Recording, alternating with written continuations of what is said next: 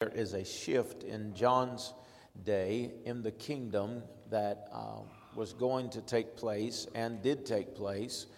And we want to look at that tonight and just see how it applies to us and how we can apply it to our life.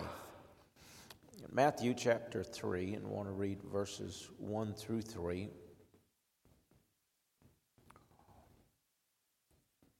In those days, John the Baptist came preaching in the wilderness of Judea and saying, "Repent, for the kingdom of heaven is at hand.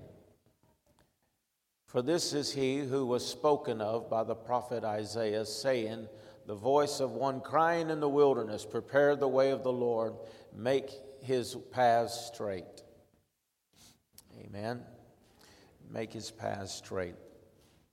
The primary message of John the Baptist was that of repentance.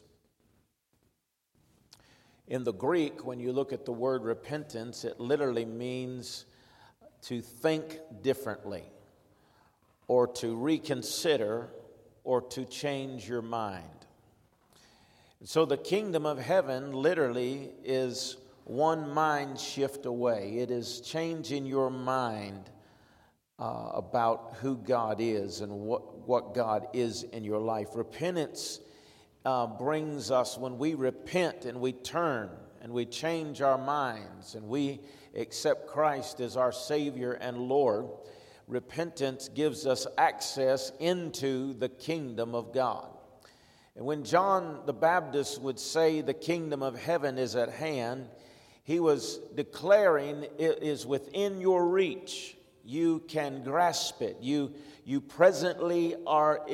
is presently available to you.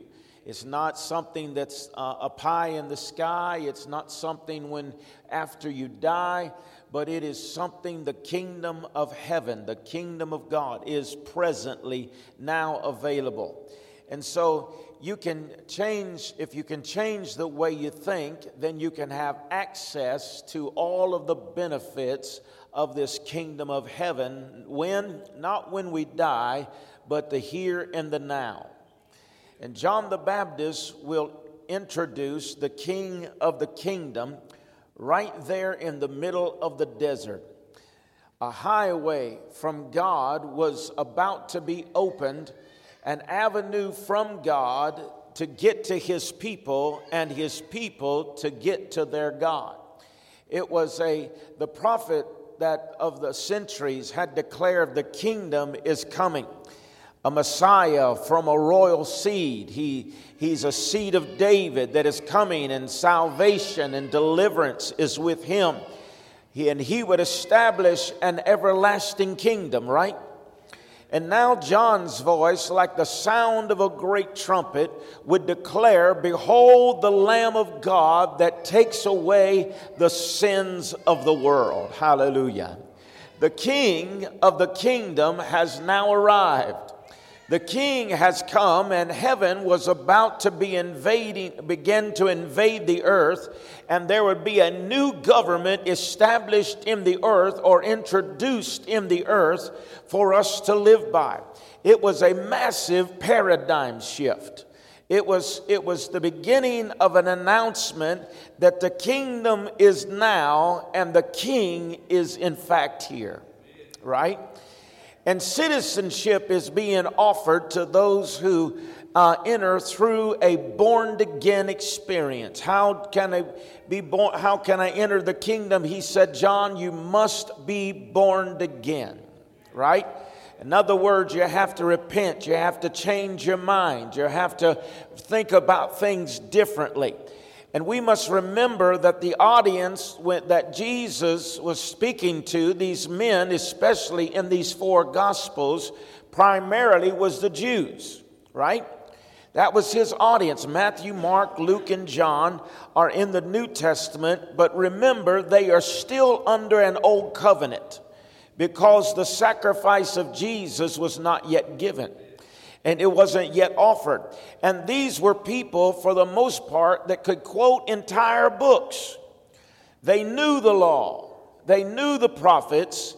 and they had an in-depth understanding of all the how the prophecies were, how that all of that concerning of the Gospels, or not the Gospels, but the books and the law was written. They had all of that, but they did not understand this new kingdom covenant, this mindset of the new covenant.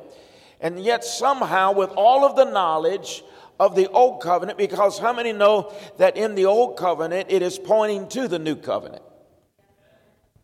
And yet, even though they knew all of this, when the new covenant came and the new covenant showed up, they didn't want to be a part of it. Because it was a great paradigm shift.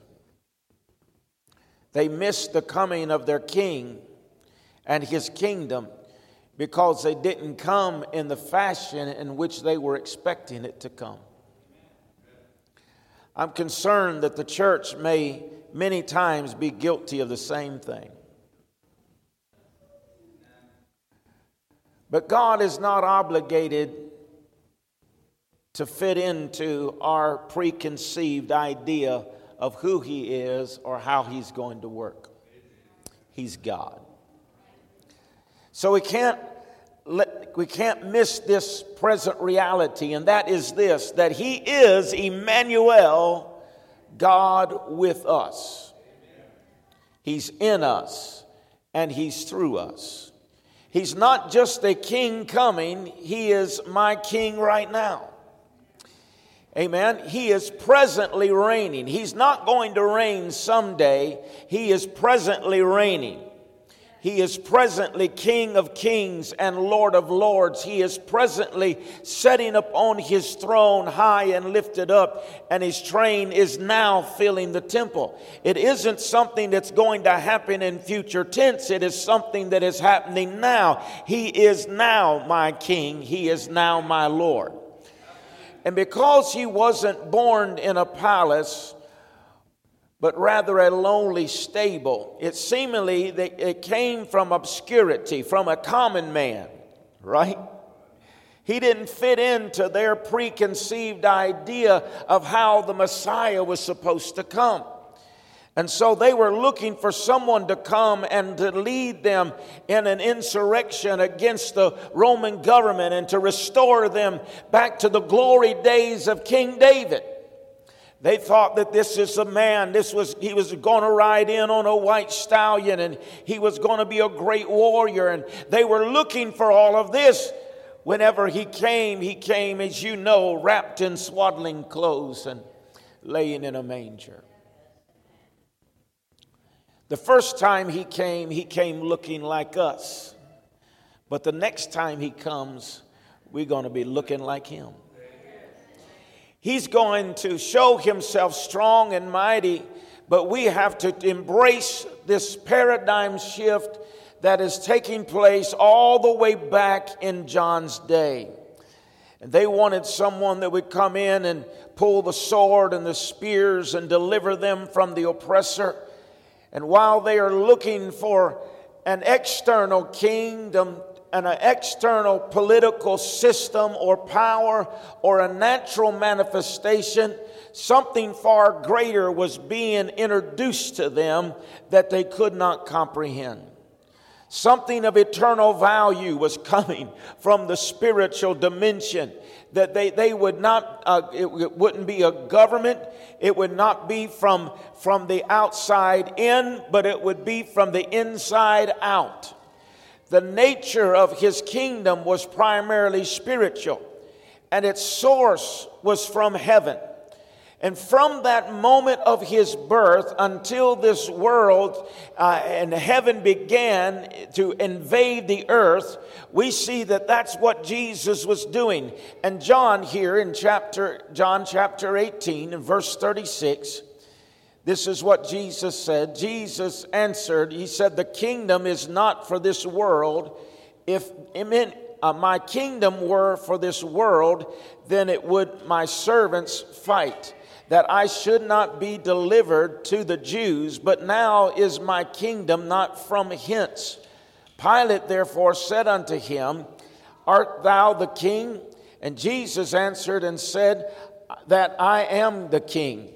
To this end I was born, and for this cause came I into the world, that I should bear witness unto the truth. Everyone that is of the truth, hearing my voice. Amen. So heaven is about to invade the earth. John's message was much bigger than just needing to get saved. You must get saved. But it was bigger than just getting saved. And then one day, living a miserable life for some 70 or 80 years, right? And then here on earth, and then one day going to heaven. Heaven, of course, is part of the package. I'm not saying there is no heaven. I believe that there is a heaven. It contains those who have died in the faith. I believe my Father is there tonight. I'm saying, though, that we live far below our privileges and rights as citizens of the kingdom of God right now, because we are waiting on some glad morning in the sweet by and by, when we need to understand we can enjoy it in the here and the now. If you are a born-again child of God, you don't have to wait to enjoy this journey. You can enjoy it right now. After all, this message is about restitution and redemption. It's more than just getting a ticket to heaven when you die. It's about redeeming. It's about restoring something. It's about you understanding that you are being restored back to the original state of what God created you to be. Let's look at this verse here in Genesis. I want to look at Genesis chapter 1, verse 6 through 8. Genesis 1, 6 through 8. And God said, "Let there be a firmament in the midst of the waters, and let it divide the waters from the waters. And God made the firmament and divided the waters which were under the firmament from the waters which were above the firmament. And it was so. And God called the firmament heaven, and then the evening and the morning were the second day. The waters which were above the firmament hanging over this was called what we call the clouds. The water which is under the firmament that gathers is what we call the sea, the oceans, the lakes, the rivers. So that the firmament which water was above and water was beneath is where we are at right now.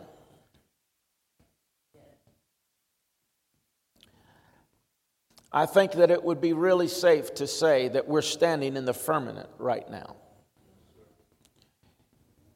This verse 8 says that God called where we are standing the firmament, heaven. So in the original, heaven was not a distant planet 3 miles over from Mars. It was between above the water beneath and under the water above. And so that's where we're at right now. It's what we're standing on. Before the fall, they were not separated. Heaven and earth were integrated. They were merged together.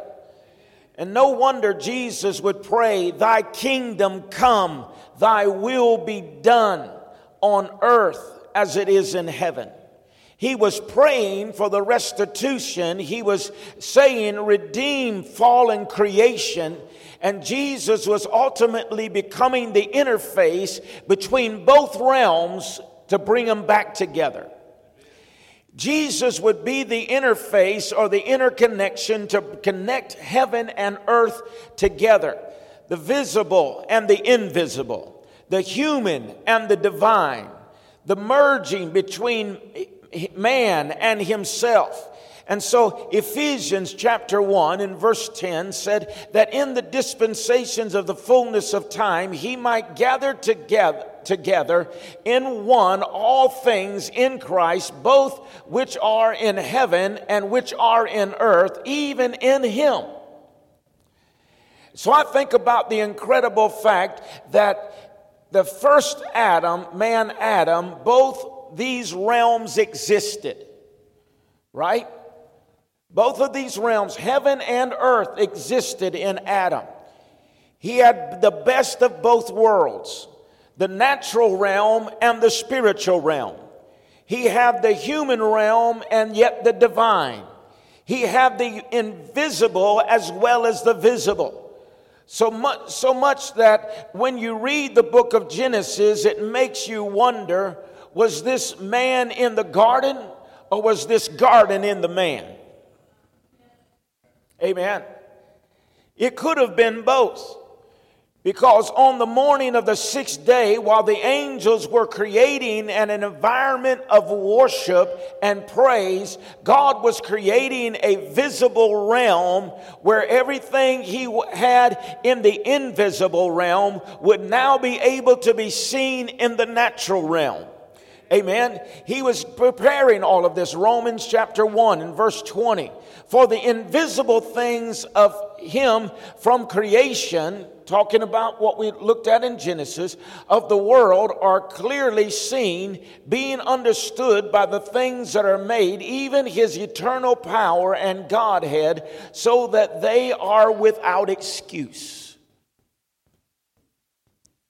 On the morning of the sixth day, God said, let us make man in our image and after our likeness. And what did he do? I've told you before, he was from West Virginia. This is where God created man.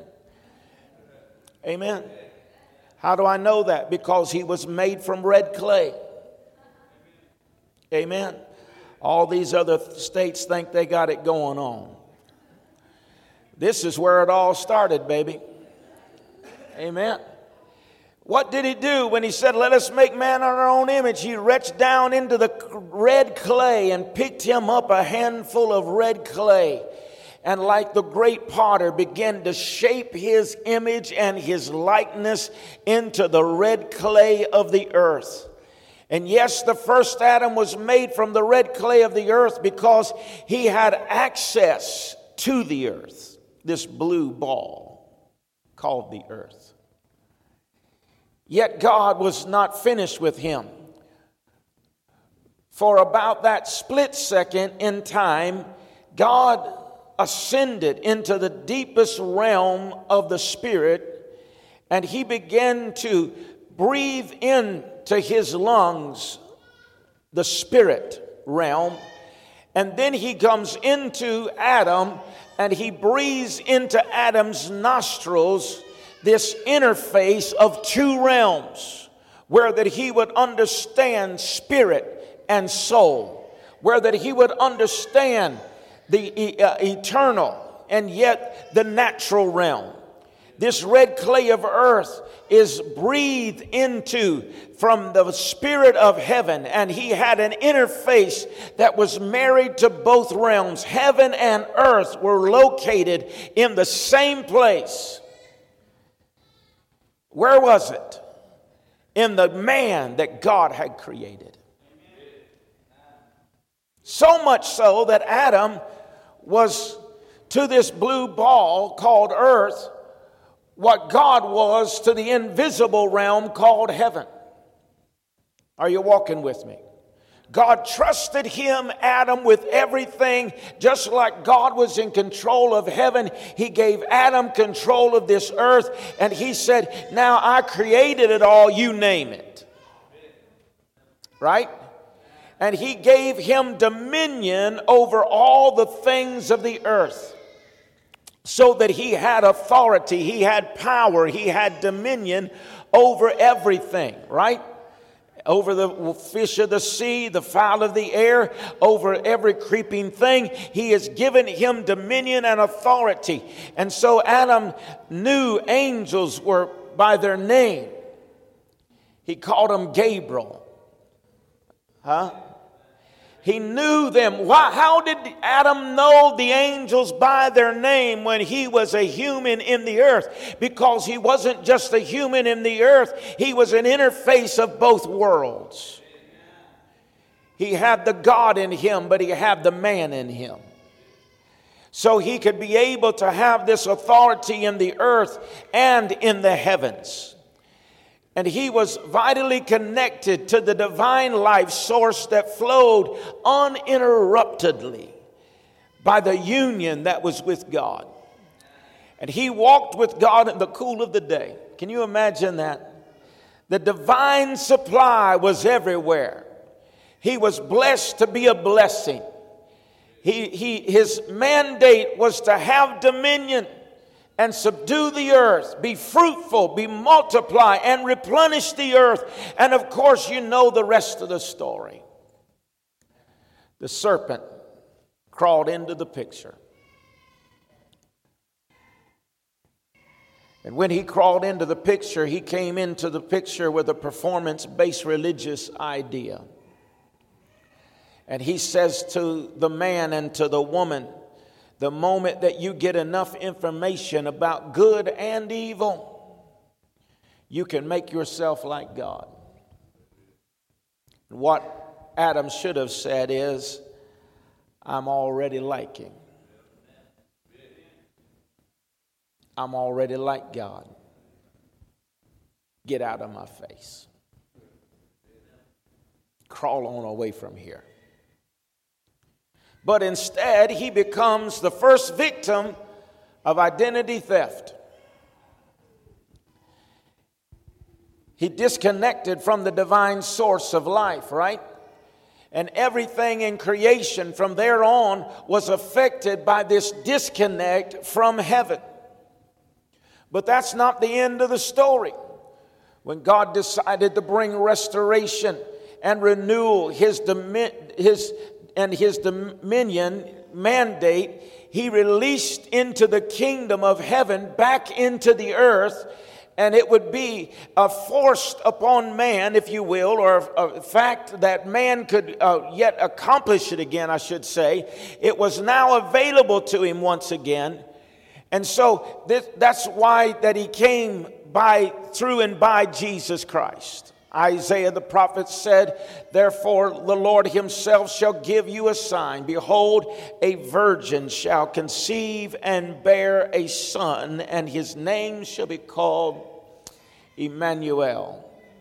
He said in chapter 9, for unto us a child was born, and unto us a son was given, and the government shall be upon his shoulders, and his name shall be called Wonderful Counselor, Mighty God, Everlasting Father, the Prince of Peace. The increase of his government and the peace, there shall be no end, and the peace shall be no end upon the throne of David and upon his kingdom, to order it and to establish it with judgment and justice, and henceforth even forever. The zeal of the Lord of hosts shall perform this. So God would choose the lowliest of a young virgin by the name of Mary, and place the seed of the divine in her womb, and overshadow her by the Holy Spirit. And one more time, human and divine would come back together. Do you see it? The visible and the invisible, heaven and earth, would once more interface and reconnect in the person of a man by the name of Jesus. He would be very God and he would be very man. In fact, I believe that I'm very safe in saying he was 100% man and 100% God at the same time. Both human and divine. And once more, God would have a man in the earth who would continue to bring forth his original design or mandate. Heaven was once more invading the earth, so much so that Jesus would say in John 3:13, and no man hath ascended into heaven, but he that cometh down from heaven, even the Son of Man, which is in heaven.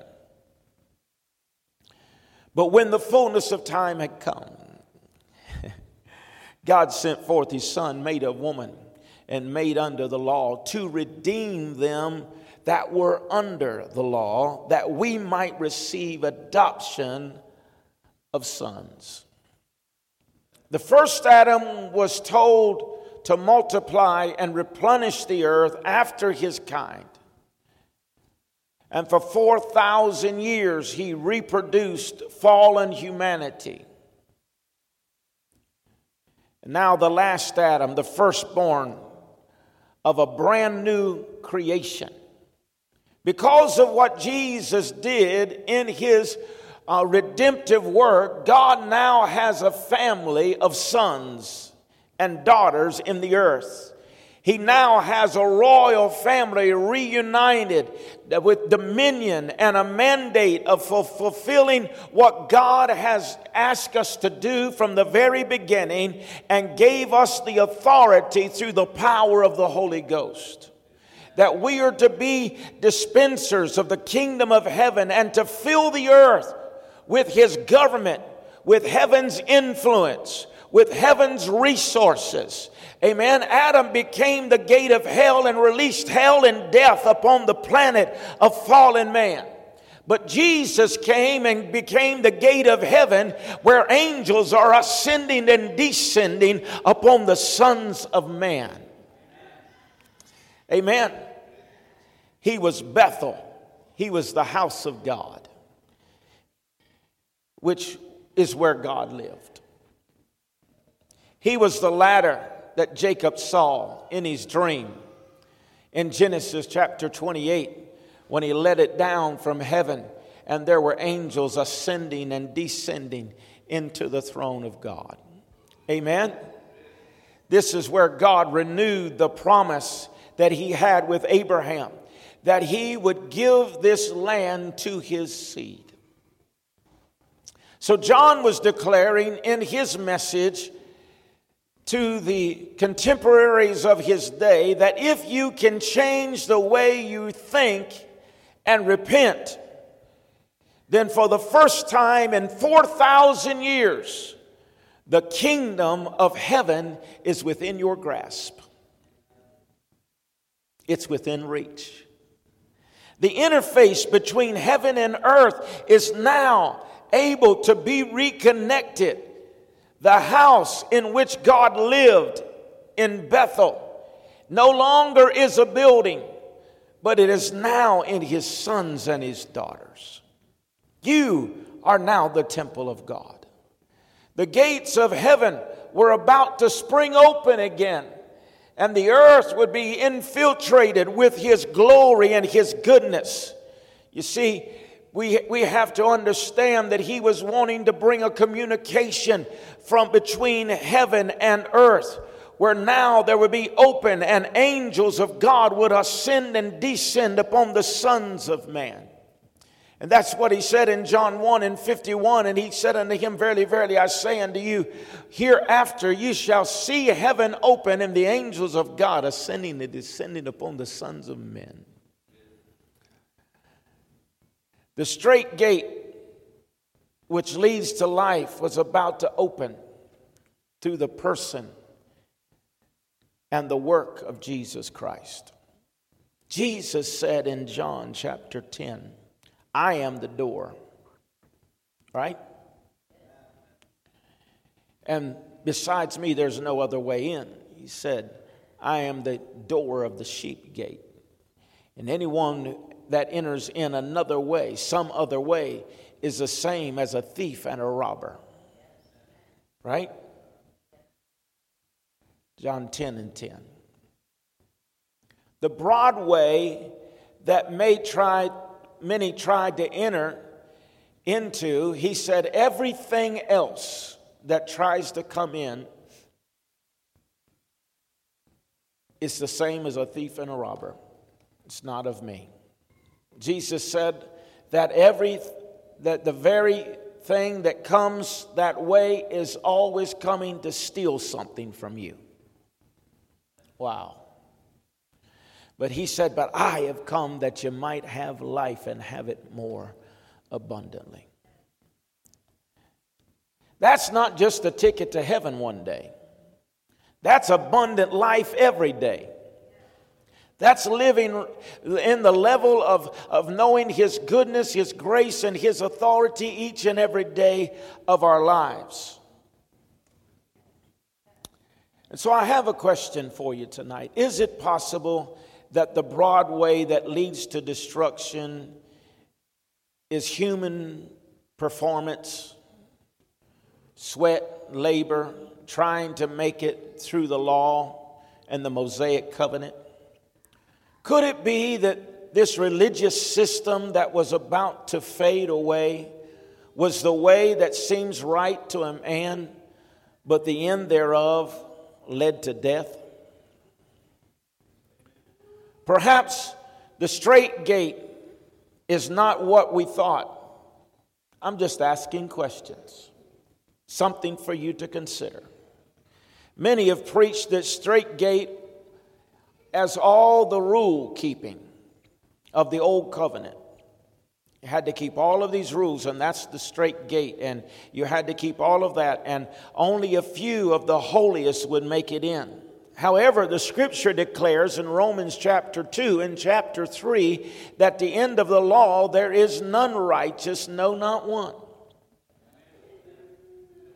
I think Jesus said that our righteousness is as filthy rags.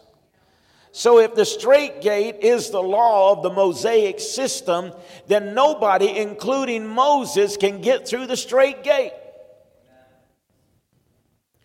When we remember that Jesus is the door into the sheepfold and that He is in fact the gate of heaven by which we must all enter in through, then no longer do we see it as impossible or hard to live the abundant life, because now it is simply through faith in Jesus Christ that I have access into the straight gate.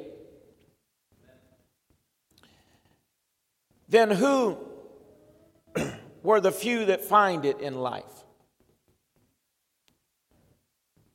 It was not humanity in general. Jesus was not just saying there's only a couple of people that's going to be saved. He said that my harvest is as the stars of the heavens. He said, if you want to see my family, he said, go count the sands on the seashore. So it isn't something that there's just going to be a few people get into heaven. He desires that none should perish, but all should come to repentance. Change your mind. That's the reason Jesus came.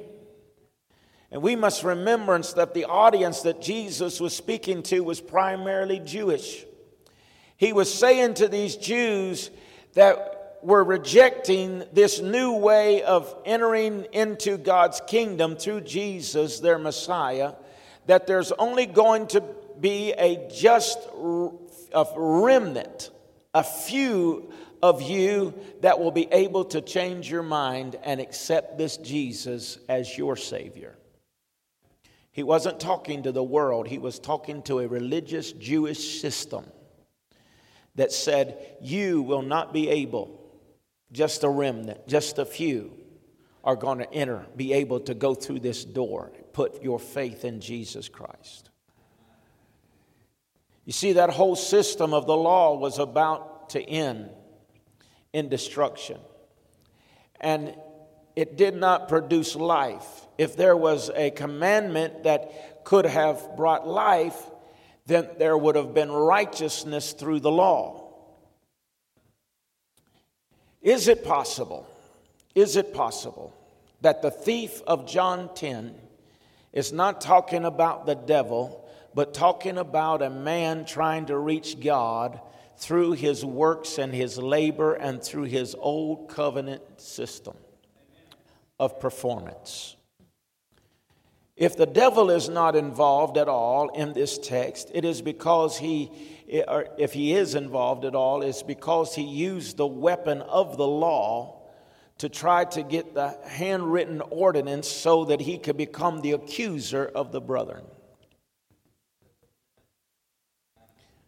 Because all of us, if we were getting there on the law, none of us are making it.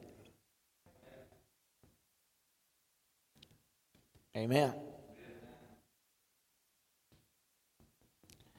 How powerful the words of John the Baptist in John chapter 3.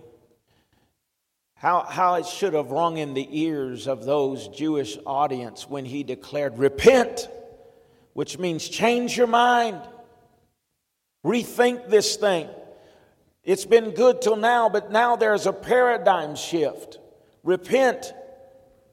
Change your mind. The kingdom of God is within reach. Right? All of their lives, they thought it was without reach. All of their lives, they thought it was impossible. All their lives, they thought it was way out there somewhere. But now John says, don't you see, Jesus has come. This king is in his kingdom. And now because he has come, the kingdom is within reach. You can grab hold of it now. When we stop depending on our own human ability and start trusting in the indwelling of the Holy Spirit to do the work in us, the abundant life is the result of what God has for us. I believe that one of the greatest things that was needed both then and now is not just repentance from sin. I believe that it is one of the most important things then and now. Yes, we have to repent of our sins, so don't twist my words. But one of the most important things now and then would have been repentance from dead works, according to Hebrews chapter 6. That would probably be the biggest altar call the world has ever known. Because people love to think that we've been justified through our dead works. But I'm convinced it is easier to get people delivered from substance abuse than it is to get them delivered from a religious spirit. Amen. And I'm thankful for, substance rehab. But I think we may need to start some religious rehab centers. Amen. Can you imagine how difficult it would have been for them to make this transition? Before we start pointing fingers and being too tough on them, think about it. This was everything they ever knew. This was everything they had ever been taught. And while standing on the banks of the Jordan River that day, when John gave this profound message, he said, I want you to change today what you've been doing for 1,500 years.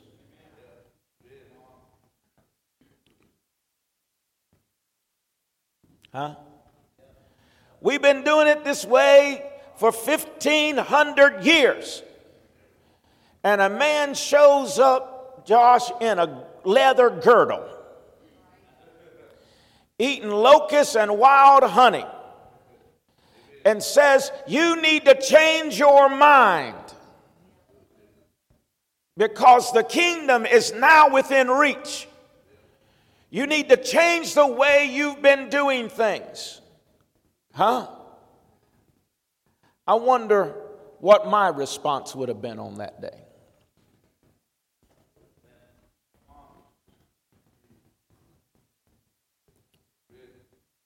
Granddaddy taught me it. My dad taught me it. That's all I've ever known. And now there's this new covenant called grace. Jesus has come, and John puts this mandate on me. Today, you got to change your mind. It would have been tough. But here's the tragedy of it. We're 2,000 years into this new covenant, and still so many haven't repented. Still so many haven't changed their mind. At best today, the church is still a mixture of two covenants. When you mention the kingdom of God, most people think you're talking about heaven, the millennial reign, somewhere in a far distant future.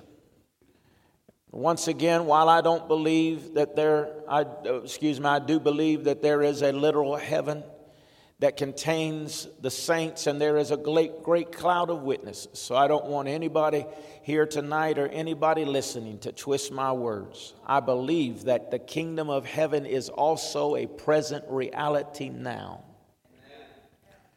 Amen. And I believe the moment that I was born again, I was translated out of the kingdom of darkness into the kingdom of His dear Son. Amen.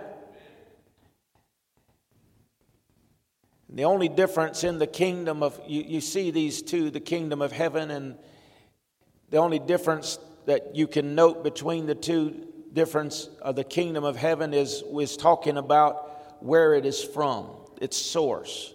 And when it is talking about the kingdom of God, it's talking about who runs it. Right? And when Jesus taught His disciples to pray, He said in Matthew chapter 6 and verse 10, "Thy kingdom come, thy will be done on earth as it is in heaven." So the gospel is not just about how to get to heaven someday. It is about how to get what's happening there to operate right here. It is about God connecting the interface, watch this, once again, and rejoining as He did in the beginning and rejoining as He did when He sent Jesus, to rejoin and to have that interface where heaven and earth are connected again, giving us access through the one man, Jesus Christ. And when Jesus walked the planet, He demonstrated what the kingdom was to look like. Healed the sick, raised the dead, cast out devils, delivered the oppressed. He said, by the finger of God I'm doing this. And of the kingdom of God shall come unto you. The gospel's about redemption. It's about restoration of fallen humanity. It is about putting us back to what we were supposed to be in the fallen Adam. And although this restoration and restitution will exclude the serpent,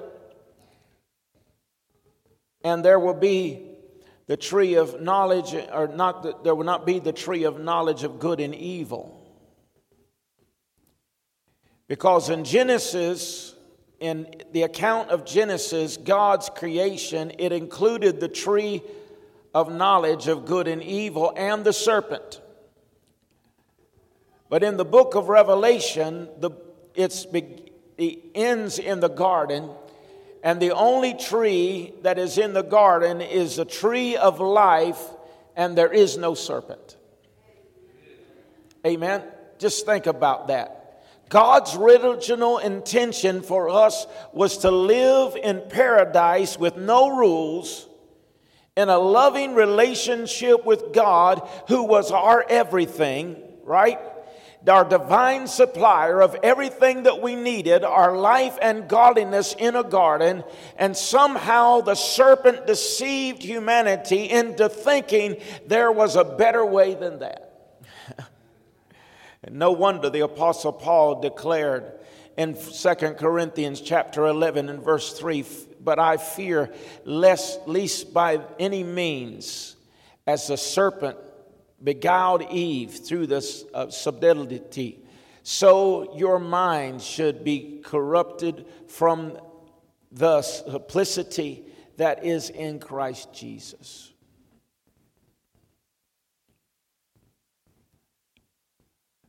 I'm concerned tonight that we've moved away from the simplicity of the gospel.